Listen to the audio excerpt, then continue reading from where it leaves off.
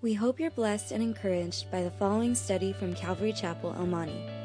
It's our simple prayer that you would grow stronger and deeper in an intimate and personal relationship with Jesus Christ. Should you have any questions, please feel free to contact us here at Calvary Chapel, El Monte. 2 Chronicles chapter 2. Warren Wiersbe, he's a Bible teacher and commentator. He's a pastor. He's been around a long time. He said that building projects are not easy, and they have the capacity to bring out the best or the worst in people. Have you guys ever been involved in a building project? Maybe even a remodel at your house? It can get crazy, huh? I remember back when I used to serve as an assistant pastor in West Covina.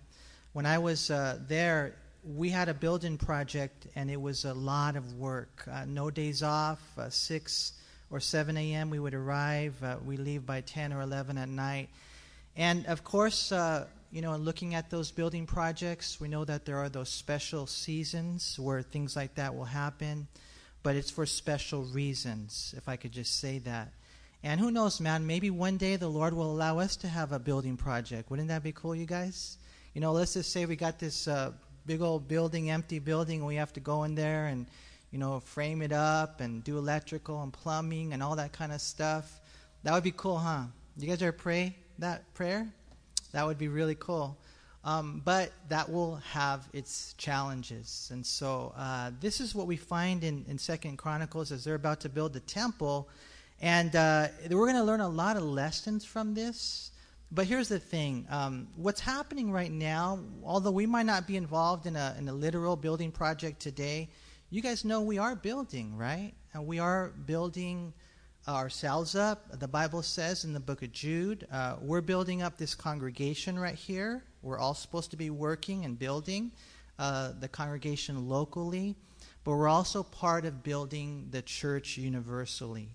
And so I want to encourage you guys to know that you're part of this, that this is going to be a team effort.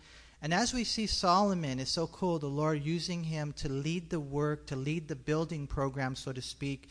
As he leads the way, we're going to see some principles, I think, that we can come away with so that we can be strong and built up personally, so that we can be strong and built up congregationally, and so that we can even be strong and built up church universally. And so we see Solomon now. If you guys, it's the cool thing about Solomon is you can actually date exactly when he reigned. He reigned from 970 to 930 BC. And 4 years into his reign, which is 966 BC, that's when the construction began for the temple, and it took them 7 years to build it. You guys get excited about building projects? I know some of you do. Some of you maybe don't. I trip out right there. Do you guys ever drive the 10 freeway and they're doing that whole big old project right there from the 605 to the 10? And I'm like, man, that's a massive work, huh? Hopefully it helps us with the traffic. I have a feeling it won't. But they say the 405, after they spent $1.1 billion adding another lane, they said it didn't help, So I don't know if just because more people are driving now. But, you see those massive projects, and part of you is thinking, man, how do they do that? And you might even look at your own life, and you're like, well, how can I ever change? How can I ever be different? Or you might look at your husband or your wife, and you're like, how can they ever be different? Or even the church here, and what God can do in Calvary Chapel, El Monte, or even in the church universally. And so it's kind of cool. We need to do things God's way. We need to be led by the Lord. And here, when Solomon starts this whole temple thing, we learn some beautiful principles from it. Look how it starts in verse 1. It says, "And then Solomon determined to build a temple for the name of the Lord, and a royal house for himself. And so Solomon selected 20,000 men to bear burdens, 80,000 to quarry stone in the mountains, and 3,600 to oversee them." And so we kind of talked about the fact that we want to build this for the name of the Lord. It's not for David. It's not for Solomon. This is for the Lord, right? And we see two key ingredients here. One is determination, and the other is organization. Now, here's the important thing. Remember, the Bible wasn't written in English. The Old Testament was written in what language? Hebrew, right? A couple of spots where there's Aramaic in the book of Daniel, but primarily it was written in Hebrew. Now, here's the thing. The word determined right here, it actually means to command, to promise, to say, to think, to intend. Other translations, they translate this word that Solomon gave orders. That basically now Solomon says, go for it. That's basically what he's saying. If you read the different translations, it's like, okay, it's kind of like, I don't know if any of you guys ever worked in the movies. I think that would be kind of an exciting industry to work in if you were a part of a play or some type of movie, and they would say, ready, set, action. Kind of like that, right? Okay, now it's time. We've done the preparation. David got all the materials, the gold, the silver, the bronze, I mean, you name it, the money, and Solomon, you've been king now for 4 years, man. So now it's time for action. That's what this word determination really means in the Hebrew language. And, that God-given determination, that God-given action, it takes us places where a lot of people never go. It takes us beyond wishful thinking. It brings us even beyond determination to where we come to what's called implementation. We need to have this in our heart. God help us to move beyond intentions. One day I'm going to be a good husband. One day I'm going to be a good dad. One day I'm going to be a good son. One day I'm going to be a good minister, whatever it might be. One day I'm going to start praying. One day I'm going to start reading my Bible the way that I should. One day I'll start serving with a humble attitude. Whatever the intention might be, God help us, because we have the Holy Spirit who lives inside of us to move beyond the good intentions and to move into the implementations, to move into that place of action. And that's where Solomon finally now he comes to. He just says, okay, guys, it's time to begin, And to build God's temple. And, of course, it would also be his own palace. And then when you look at Solomon, he built a whole bunch of structures. This would require a lot of organization, a massive amount of workers. And, for us in life, I pray you guys always know that where God guides, God provides. And if he wants a work done, he's going to provide the workers. If he wants something going on, he's going to provide the money. So the Lord here provides everything they need. It's kind of interesting. Look again in verse 2. Solomon selected 70,000 men to bear burdens, 80,000 to quarry stones in the mountains, and then 3,600 to oversee them. And so, all these guys, we'll talk a little bit about them later. We see Solomon's now rolling, man. Determination equals action, implementation, selection, organization. I want to build a temple for the Lord. I want it to bring him glory and honor. I want to see all the nations of the world worship God. And so things begin to happen. And that implementation, that action, then moves into something that's real important, and that is communication. Look at verse 3. And then Solomon sent to Hiram, king of Tyre, saying, as you have dealt with David my father, and sent him cedars to build himself a house to dwell in, so deal with me. Behold, I am building a temple for the name of the Lord my God, to dedicate it to him, to burn before him sweet incense, for the continual showbread, for the burnt offerings, morning and evening, on the Sabbaths, on the new moons, on the set feasts of the Lord our God. This is an ordinance forever to Israel. And the temple which I build will be great, for our God is greater than all gods. But who is he who is able to build him a temple, since heaven and the heaven of heavens cannot contain him? Who am I, then, that I should build him a temple except to burn sacrifice before him? And so what we find is Solomon writes a letter to the king of Tyre, and he had a good relationship with him because David, his father, had a good relationship with him. As a matter of fact, right when Solomon became king, the king of Tyre sent him a letter, congratulations. And so David had that relationship. Solomon now writes him back, and he asks them to do the same thing for him that he had done for his father. We know in 2 Samuel 5:11, the Bible says that Hiram, king of Tyre, sent messengers to David and cedar trees and carpenters and masons, and they built David a house.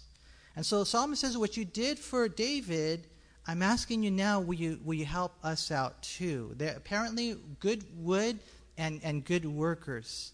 And in writing the letter, though, it's kind of cool the way that Solomon crowns this letter, this construction with majesty. You know, I got to tell you a little bit about this temple. It's not just any building. It's an awesome project for the Lord. It's not for me. It's not for my dad. It's for the Lord, and we want to dedicate it to him. We want, to burn. Notice what he says right there in verse 4, to burn before him sweet incense, because we want it to smell good, right? No, that's not what they're. You guys know what the sweet incense is symbolic of, right? It's symbolic of the prayers of the people, right?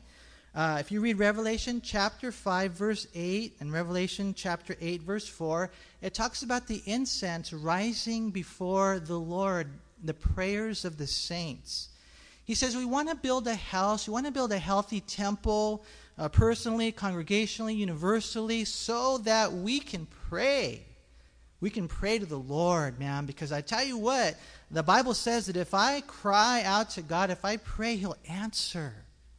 And that's how we talk to God. That's how we worship God. That's part of our relation with God, is communication with God.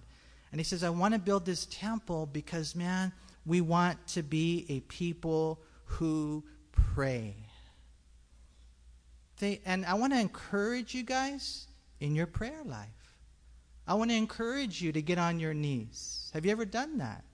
I want to encourage you to fast. I want to encourage you to get on your face.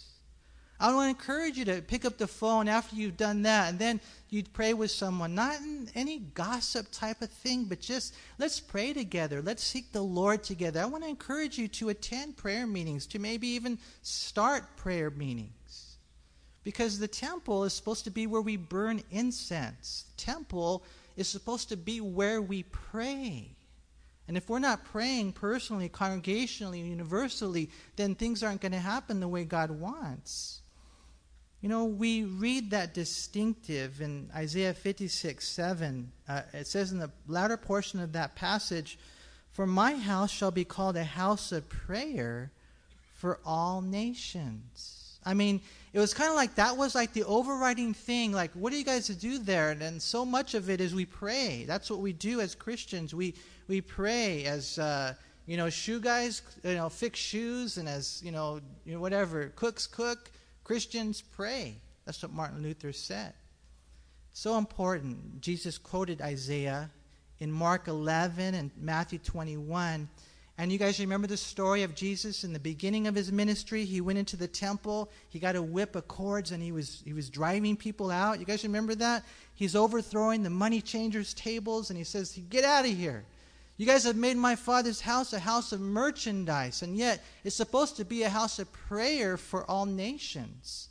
What they had done is they had taken that place, the court of the Gentiles, and they made it a place where they were just making buku money. And God said, no, that's not what this is about. It's supposed to be a house of prayer. A house where we burn incense, right? I mean, that's the title, we guys know, if you go to the House of Blues, have you guys ever been there? The House of Blues? From what I understand, they play the blues. And so, because it's called the House of Blues. And I'll tell you this, tomorrow we're going to the House of Pancakes. We are going there because my son's birthday was March 5th, and he has a whole week to redeem his free breakfast. And so I'm like, okay, we'll go if you get a free breakfast. Then we're going to get pancakes. Why? Because it's the house of pancakes. And this is the house of prayer. And I want to encourage you guys, your house, your own house is a house of prayer. And I want to encourage you to spend your time in prayer. Don't see it as a burden, see it as a blessing. Don't see it as some type of legalistic relationship. No, it's a loving relationship. You don't got to pray, you get to pray. It's so important that we have this in our hearts. You know, Solomon says this is why we're building the temple, to offer incense, to pray. And then he says right here in verse 4, for the continual showbread. I mean, and he starts, sharing with King Hiram some of the different things they're going to do with the temple. That showbread was symbolic of the 12 tribes, which were symbolic of all of God's people. And it says right here that this showbread would be continually there. Now, it's interesting when you read Exodus 25:30, the Lord said, and you shall set the showbread on the table before me always. You know what that means, you guys? That means that God's people are always in God's presence. That God is watching over us. I love that Psalm 139. It talks about the presence of the Lord, man. And it says, go to heaven, of course God's going to be there. You go down to hell, guess what? God's going to be there. You take the wings of the morning, which is 186,000 miles per second. That's fast. And you think you can shoot away from God and somehow escape his presence. You can't. You can't. You can't run away from God because he loves you so much. The presence of God this is what we learn in the temple. These are the things that we contemplate, we meditate upon in the temple. These are the things that we ingrain in the hearts of the people in the temple so they would know it's not just the temple, man. They get there and then they go out and they can never escape God's loving presence. He says, and this is what we want to do. I want to build a building, and we're going to set up columns and pillars and maybe a platform, and who knows, we might set up a PA system. I don't know if they had it back then, but you know what I'm talking about? And because we want to do this for the glory of God. That's what he says. Psalm 139 is a cool psalm about God's omnipresence, but don't let it just be some doctrinal, theological truth. What David says is that I got to take this to heart. I pray it would encourage you. When you look at the showbread here, Solomon also mentions the burnt offerings, the various holy days, the perpetual feast days, and all those things that they were supposed to remember. Because a lot of times we get in trouble as Christians because we forget the beautiful things that God has taught us over the years. And that's why some of these sacred days and feast days and whatever, new moons, they're there to, just always remind us of the things that we should never forget. And he says that's what we want to do in this temple. He's letting the king of Tyre know how awesome the Lord is. Look what we read again in verse 5. And the temple which I build will be great, for our God is greater than all gods. I was mentioning to Angel, I said, Angel, man, this is the only place in the Bible where this phrase is found. Our God is greater. You would think it'd be everywhere. In one sense it is, but here is the only time where you find these words in succession. Our God is greater. And so he was kind enough to say, okay, we'll sing that song, Our God is greater. It goes with the study. That's awesome, But that's what he's trying to tell the king. He's trying to tell him, man, our God is so awesome. We sing that song, Our God is Greater. Beautiful song released by Chris Tomlin in the year 2010. And it's interesting, on paper, the credit goes to, I guess, a guy named Jonas Myron and Matt Redman and Jesse Reeves and Chris Tomlin. They're supposedly the writers, but they should probably have given a little bit of credit to Solomon, right? Who originally wrote these words about 3,000 years ago, and it's a beautiful truth. Our God is greater than all gods, than all other gods. We have something similar in Psalm 135, verse 5. It says, for I know that the Lord is great, and our Lord is above all gods. And of course, the main reason for that is because there is no other God. You guys know that, right? Isaiah 43, verse 10, it says, you are my witnesses, says the Lord, and my servant, whom I have chosen, that you may know and believe and understand that I am he. Before me there was no God formed, nor shall there be after me. And just in case, you ever run across a Mormon? Okay, just in case. You can tell them, no, there's only one God, and you ain't him, and you never will be him, okay? Or you go, and sometimes you go to nations, and it could be Cambodia, it could be India, and they think of, they have what's called polytheism, where they believe in multiple gods. No, it's monotheism. There's only one God, right? We read the same thing in Isaiah chapter 45, verse 21, and in 1 Corinthians chapter 8, verse 4. It says, "Know that an idol is nothing in the world, and that there is no other God but one." And so that's what this was actually pretty radical thinking in those days. I mean, in those days, everybody thought, man, there's a gazillion gods, and you can make up a god in the Roman Empire. They eventually came to the place where they believed in a different god for every single day. That's how crazy it was. But the Jews, the God of Abraham, Isaac, and Jacob, the true God that would eventually be manifested ultimately in Jesus Christ, we learn through this truth that there's only one God. And it was a radical concept back then. And so Solomon is sharing these things as he's writing to the king. And I think it's kind of cool because it's like as he's writing, it's not just like a business transaction, you know. It's like, hey, you're going to come in and put carpet here? Oh, cool, yeah. And you know, you're talking to the guys who are going to provide the carpet or whatever, install the carpet, and you're telling them that this is for the house of the Lord. And whatever it might be, you might tell them that people are going to come forward and receive Christ on this carpet. Or you might tell them that people are going to get down on their knees and they're going to shed tears on this carpet. I mean, it's just like, it's not just a construction thing. It's so cool how Solomon, he started off so well. And he had this in his heart. He was super excited about this thing, right? And then he kind of says in verse 6, but who is able to build him a temple, since heaven and the heaven of heavens cannot contain him? He says, number one, who is able to do this? And then number two, who am I? Verse 6, that I should build him a temple, except to burn sacrifice before him? You know, at the same time, I know before, when I used to be Catholic, I used to go into the building and just think, okay, now I'm in God's presence, you know. And then you guys remember, you get the holy water, right? You go in, and then you go forward, and then you're going to genuflect before, you know, that, what you think, well, there's a special presence of God. And Solomon is sharing something that's important for us to know, that there's no building that's sacred.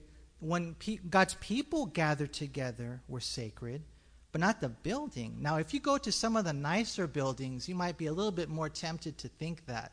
Not in this building.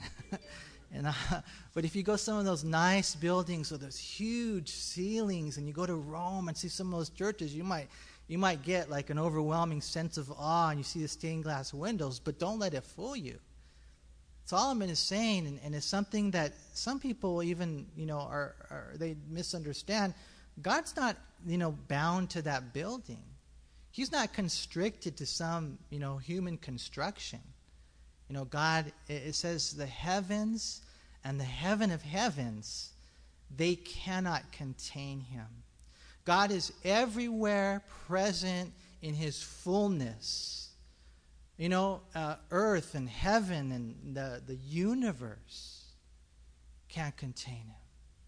That's the truth. And that is, I don't know if that ever blows any circuits in your mind, but to me, that's just absolutely awesome. Later, when the temple is actually built, Solomon touches on this. If you go over to chapter 6, look at verse 18.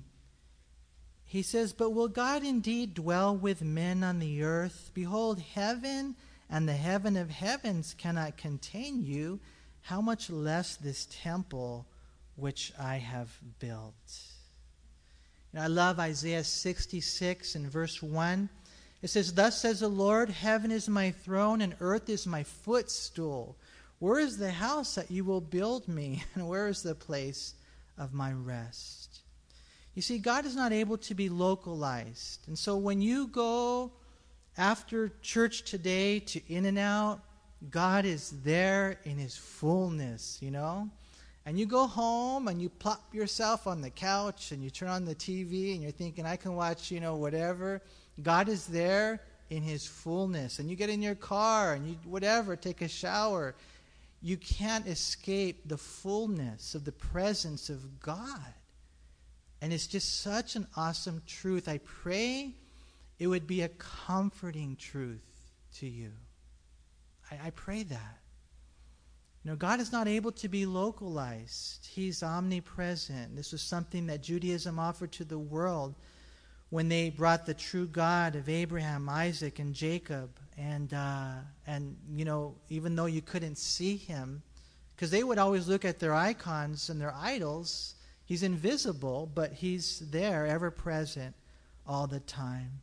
And by the way, it's not just any God. He's not a generic God with different names and natures to different nations. No, he's the Lord. Capital L, capital O, capital R, capital D. That's a tetragrammatron. That means it's the covenant name of God. We don't know for sure if it's, Yahweh or Yahweh or Yehovah. It's not J, that we know for sure. But this is a personal God. Because sometimes, and I was listening to a song the other day, it's not a Christian song, and I was talking about how, it's the same God, just different names. No, it's not. I mean, this is Muslims, Allah is not the God of the Bible, or the God of Mormonism. Even the Jesus of Mormonism is not the Jesus of the Bible. And that's why Paul said, be careful, I'm afraid that someone's going to come to you, 2 Corinthians chapter 11, and they preach another Jesus, and you guys are going to be cool with it. He says, no. See, it's the Lord, capital L, capital O, capital R, capital D, and Paul and Solomon says this is for him. He's not a generic God with different names.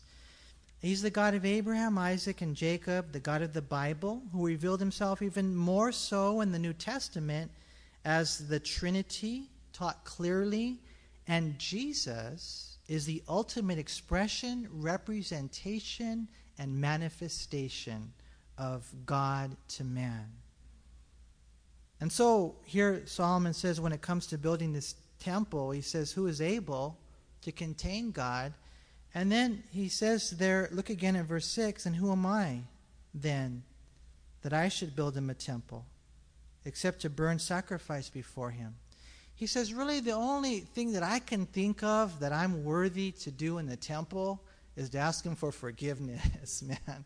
I can burn some sacrifices and, ask him for forgiveness. I feel like that's all I can do, right?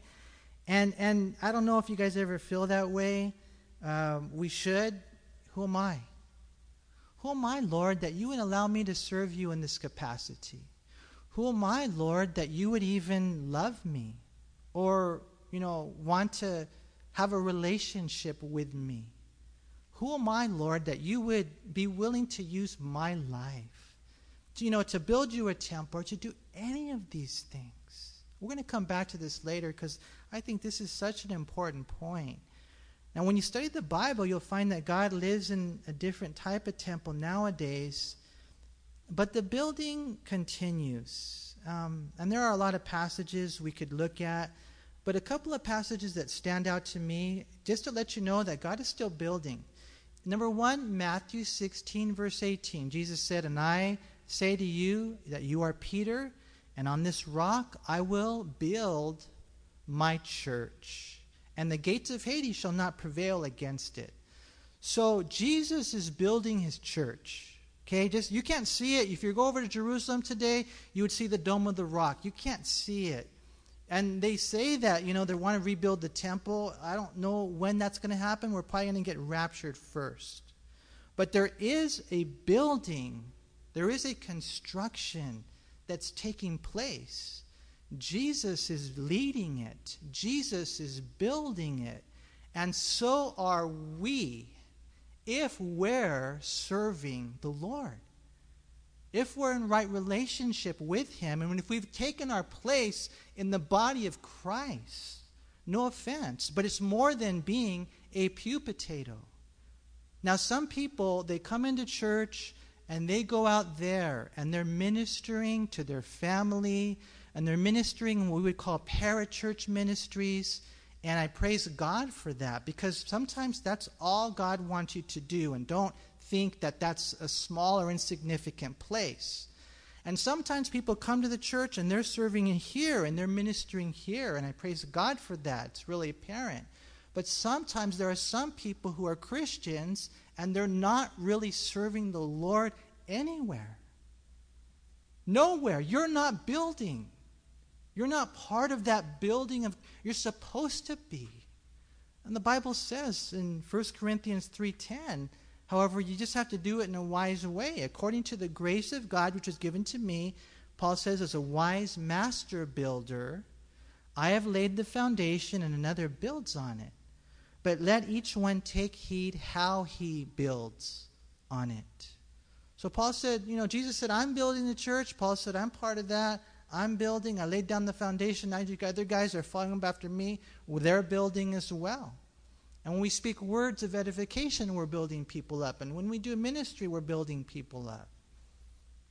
And we have to find our place in the body of Christ. And we got to start serving before it's too late. Before one day, and I don't want to sound weird or anything, but you might stand before Jesus Christ and be embarrassed. Embarrassed. 1 John 2:28, it says, now abide in him, little children, that when he appears before us, we may have confidence and not be ashamed at his coming.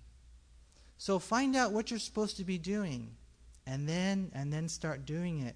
Because we're building a personal temple. Watch, if you want, put your marker here and go over to 1 Corinthians 6. Did you guys know that you're the temple of God?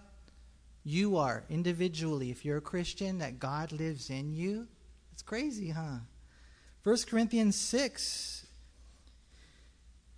it says in verse 18, flee sexual immorality.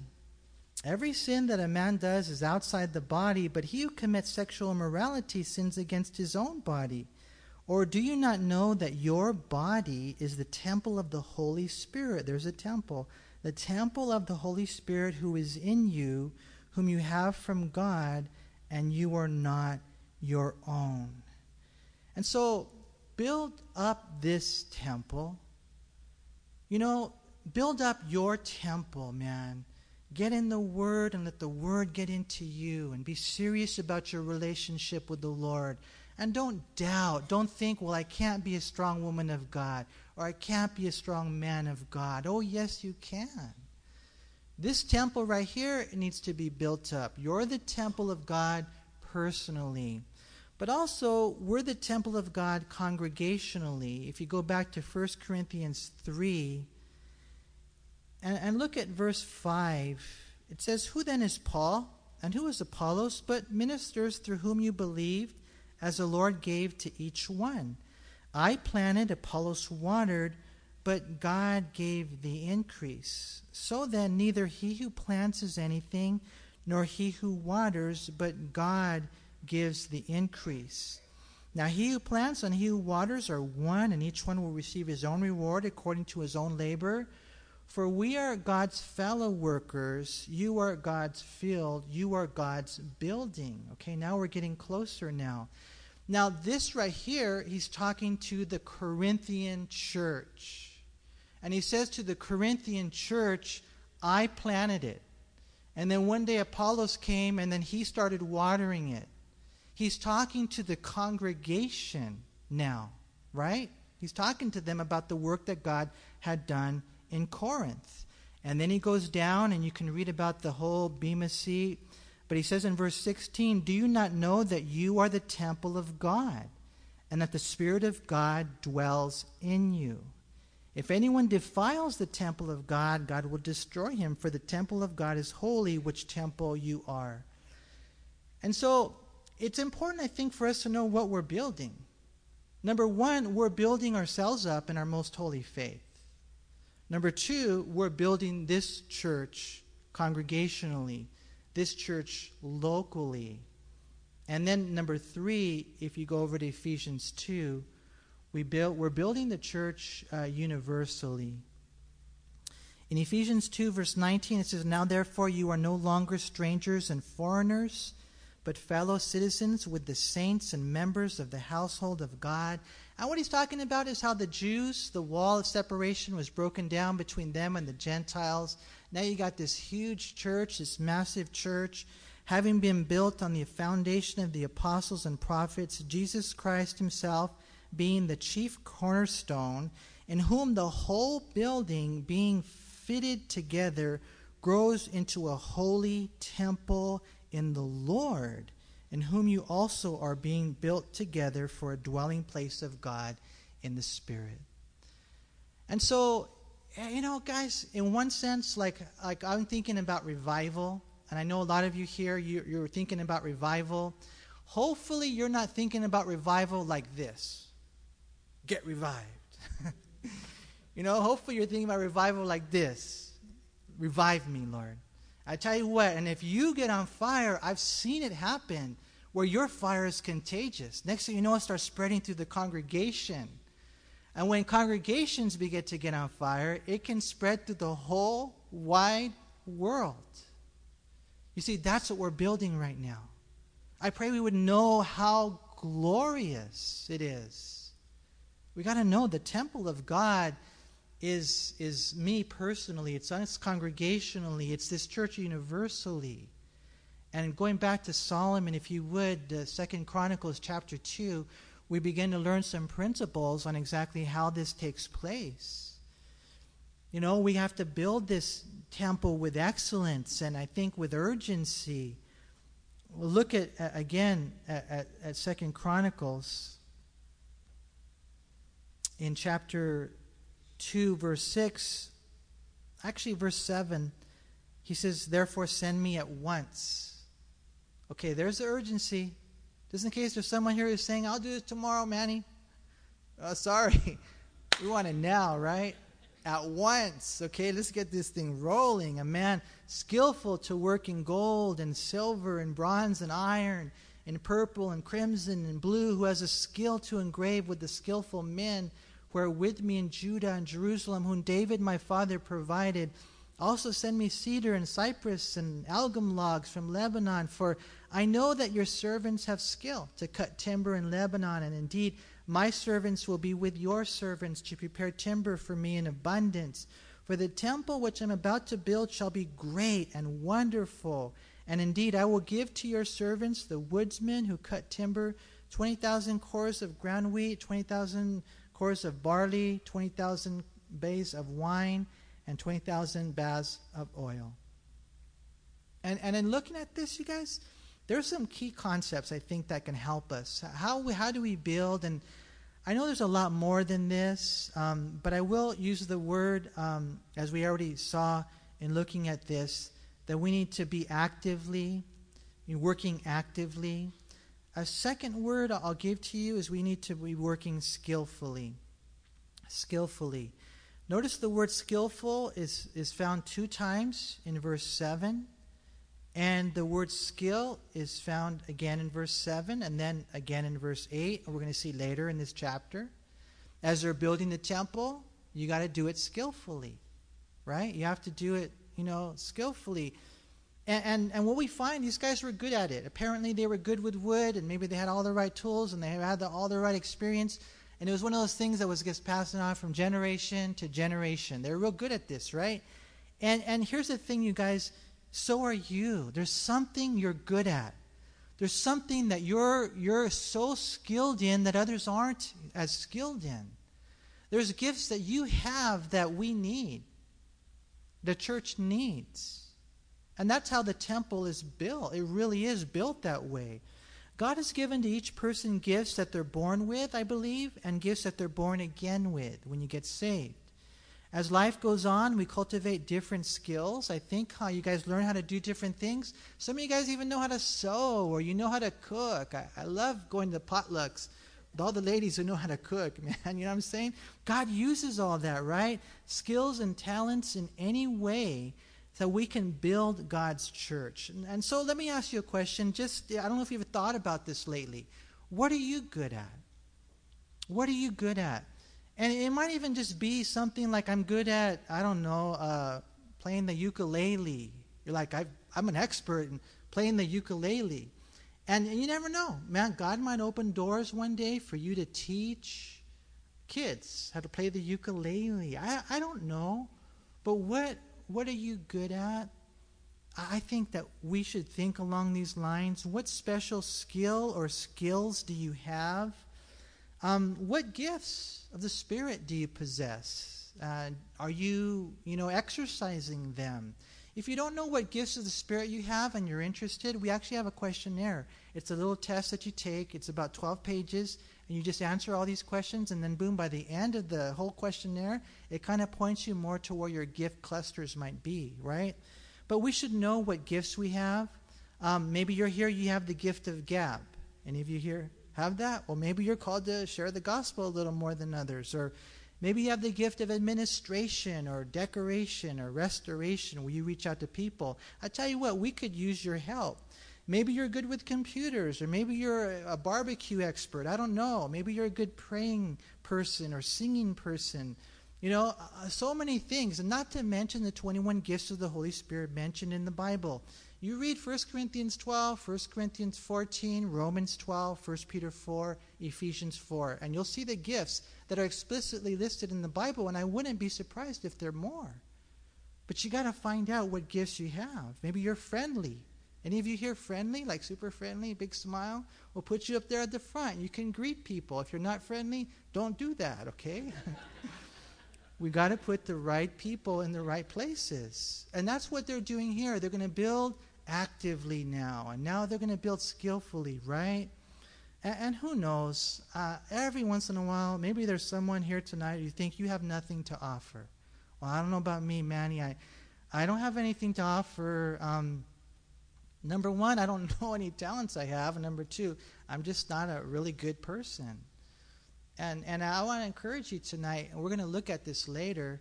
Remember, Solomon said, who am I? Who am I?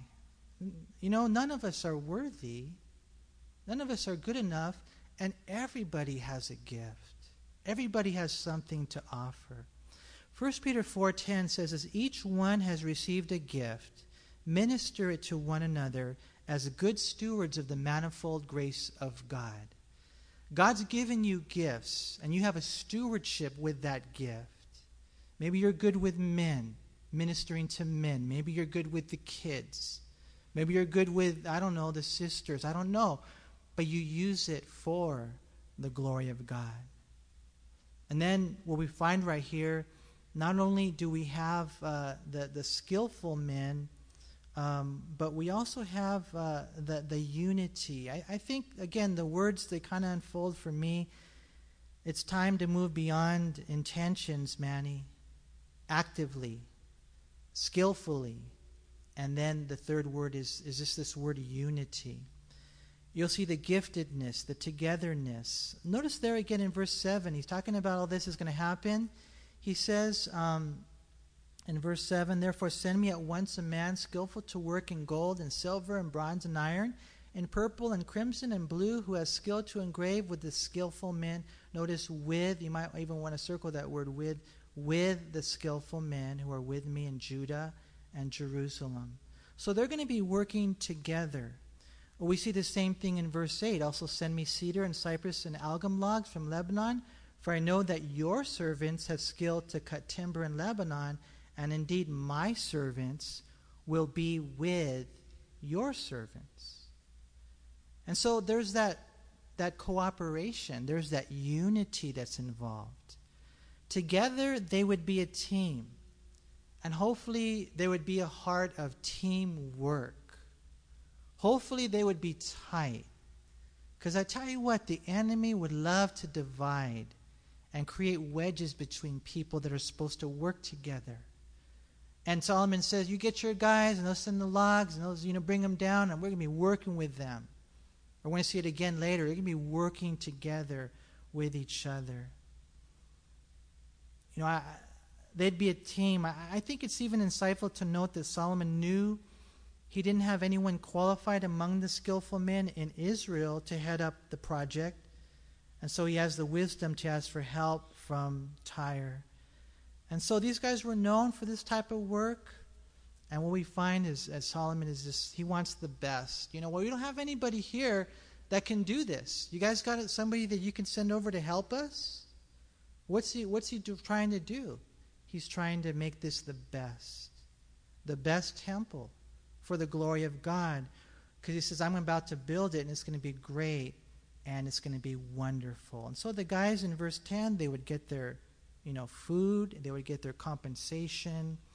And so we get the response in verse 11. Then Hiram, king of Tyre, answered in writing, which he sent to Solomon, because the Lord loves his people, he has made you king over them.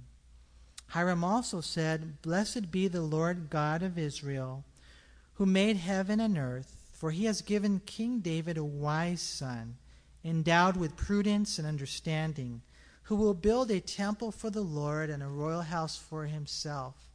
And now I have sent a skillful man endowed with understanding, Huram, my master craftsman, the son of a woman of the daughters of Dan, and his father was a man of Tyre, skilled to work in gold and silver, bronze and iron, stone and wood, purple and blue, fine linen and crimson, and to make any engraving and to accomplish any plan which may be given to him, with your skillful men and with the skillful men of my lord David your father.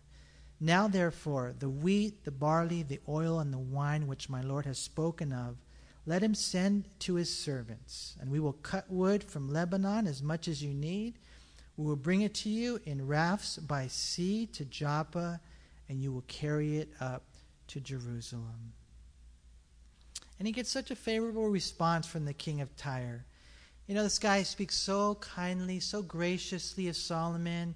He even sounds like he might be a believer.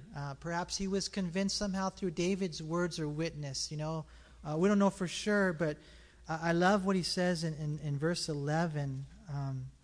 He says, because the Lord loves his people, he has made you king over them. Later, the Queen of Sheba would say virtually the same thing. And to me, I camp out most on those words, because the Lord loves his people. Isn't that cool, you guys, just to know that he loves us? It's awesome to know that. If only Solomon would have stayed humble, then God, man, who knows what would have happened, right? In the beginning, Solomon had such a humble heart. Right? But man, it's a hard place to stay. We constantly have to, be checking our heart, rechecking our heart, because pride is what caused the devil to fall. And pride eventually got the best even of someone like Solomon. And so in verse 12, I like that King Huram acknowledges the Lord God of Israel as the creator of heaven and earth. And even something that's kind of cool in the middle of verse 12. Look what it says, you guys. In the middle of verse 12, he says, for he has given King David a wise son. And I'm like, that's cool, because that's exactly what Solomon prayed for, wisdom. And God apparently had given him that wisdom. And so Hiram, he sends his master craftsmen, and again we see skill emphasized, we see talent along with teamwork, and Solomon would supply them with the grain that they would use. And they would then cut the trees from Lebanon. And if you guys were to look at a map, you would see that Tyre is way up here on the coast, and they would have to put these logs, I guess they would create rafts, and they probably put more logs on it, and they would sail down probably about 90, 100 miles down the Mediterranean Sea. They would come to the port of Joppa, which was really the only port back then, and then they would travel about 45 miles inland carrying all those trees. And that's why they needed so many workers. We'll close with this. In verse 17, it says, then Solomon numbered all the aliens who were in the land of Israel after the census in which David his father had numbered them, and there were found to be 153,600. And he made 70,000 of them bearers of burdens, 80,000 stonecutters in the mountain, and 3,600 overseers to make the people work. You guys would be overseers probably, huh? make them work, man, huh? I mean, 152,600 aliens from Mars. That's how the temple was built. You're like, how did they move those big stones? Well, that's how they moved it, right? No, it's actually they're foreigners, right? And non-Israelites who had remained in the territory, Solomon controlled, and where they were constricted for slave labor force. If you read 1 Kings 9:20 through 21, it tells you all about that. But there were also Jews involved in the work. If you read 1 Kings 11:28, 30,000 were sent to Lebanon to help cut the timber. They would spend 1 month there and 2 months at home. You read that in 1 Kings chapter 5, verse 13 through 14. As a matter of fact, this guy made him work so hard that when Solomon died, because he built so many buildings, that Rehoboam and Jeroboam were going at it. And he said, okay, if you will lighten the load and we won't work so hard, then we'll serve you. And Rehoboam said, nah, my pinky's going to be thicker than my dad's waist. And the next thing you know, they lost the kingdom. So Solomon made everybody work very hard. And yet it was done. It was done. And what an awesome project it was. I think 4 words describe it. To the word actively. Stop saying tomorrow. Stop saying good intentions. No.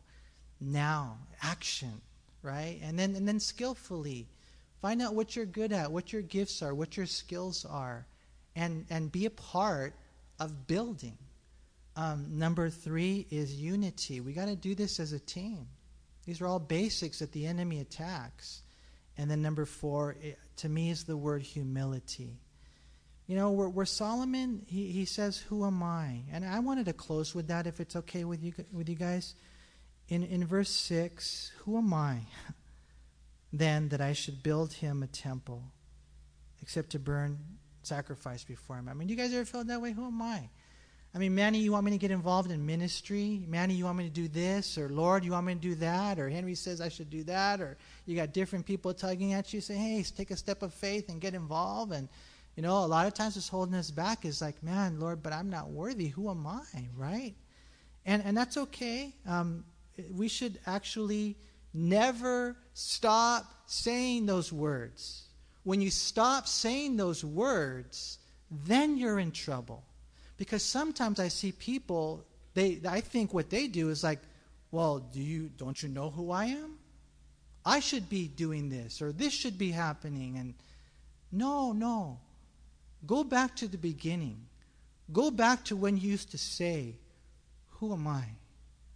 And stay there. And watch what the Lord will do. Who am I? Moses said that when the Lord sent him. Who am I? In Exodus 3:11, that I should go to Pharaoh, right? David asked this 3 times. Who am I? That he should get, one of the daughters of the king. Or who am I, Lord? He says in 2 Samuel 7:18 that I have this covenant and you brought me this far. Who am I? He said in 1 Chronicles 29 verse 14 that we could give like this and offer so willingly. Moses said it. David said it. Solomon said it. Mark Hall said it. You guys know who he is, right? You guys know who he is? Nobody here knows who he is? Okay, some of you here do, okay? He's the lead singer for Casting Crowns, right? And he wrote that song, Who Am I? It won the Song of the Year in 2004. A great song. From what I understand, he came up with the song. He said one day he was just driving home with his wife and children, and he was just having some personal worship time. You guys ever worship the Lord while you're driving? Sometimes it's pretty cool, huh? But think about it. There you are worshiping God, right? And he remembers how when he was there, he just thought, who am I to think that I can just call up to God whenever I want from the middle of nowhere, and he hears me. And then he started thinking about who he was, and then he realized that he was a new creation. And even though in one sense he's like the grass that's here today and gone tomorrow, at the end of the song he says, who am I? I am yours. I am yours. And there's that beautiful balance that we need to have. Never think it's because of your own goodness. I'll close with one last story. I remember it was a long time ago. I wish I could say this before I was a Christian, but it wasn't. I was in the backyard. I still remember where I was, and Shelly and I were duking it out. Okay, not physically. Okay, we'll just call it holy headlock, intense fellowship type of thing, right? And then I got a phone call. It was from Pastor Rawl, and he said, "Hey, Manny, can you teach for me tomorrow?" And at first, I'm like, "No way! I'm duking it out with my wife right now. I'm not worthy." But somehow, the Lord convinced me, it's grace, Manny, it's grace. And so I said yes. And, he's given me teaching opportunities along the way. But the other day he called, again, he text messaged. And it was just about 2 weeks ago, and he asked. And this time, my wife and I were reading the Bible together. I mean, we were like in fellowship, man, good fellowship this time, right? "Hey, Manny, can you teach for me?" And I'm thinking, well, yeah, of course, man. I am such a right-on Christian. Look what I'm doing here. I'm reading, I'm praying with my wife. I got everything together. I'm worthy now. And then the Lord said, no. Don't you remember the principle that I taught you from the very beginning? May you never forget that you will never be worthy. Never come to that place where you tell God or you tell others, "Do you know who I am?" No. Always maintain that heart that Solomon started with. Who am I? Well, I'll tell you what. I like what Mark, what's his name? Mark Hall said. "I am yours." And by the way, did you know Stephen Chris Chapman was the executive producer of that song? Just to let you know, I thought that was interesting.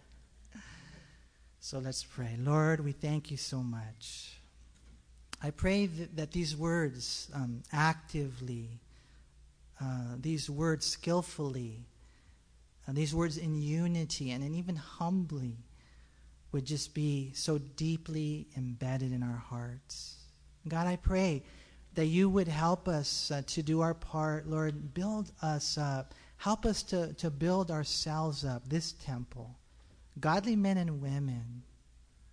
Lord, I pray that you would help us to work together to build up even Calvary Chapel, Almani, and that whatever churches that we are a part of. And Lord, I pray that you would help us. There would be revival even in the whole wide world. It's not too hard for you. So just help us to get serious. Lord, I just love you. I thank you for loving us so much. And I just pray, Lord, if there is anyone here today who doesn't know you, who's not a Christian, doesn't know how much you love them, I pray that tonight would be the night that they would know you died for them on the cross.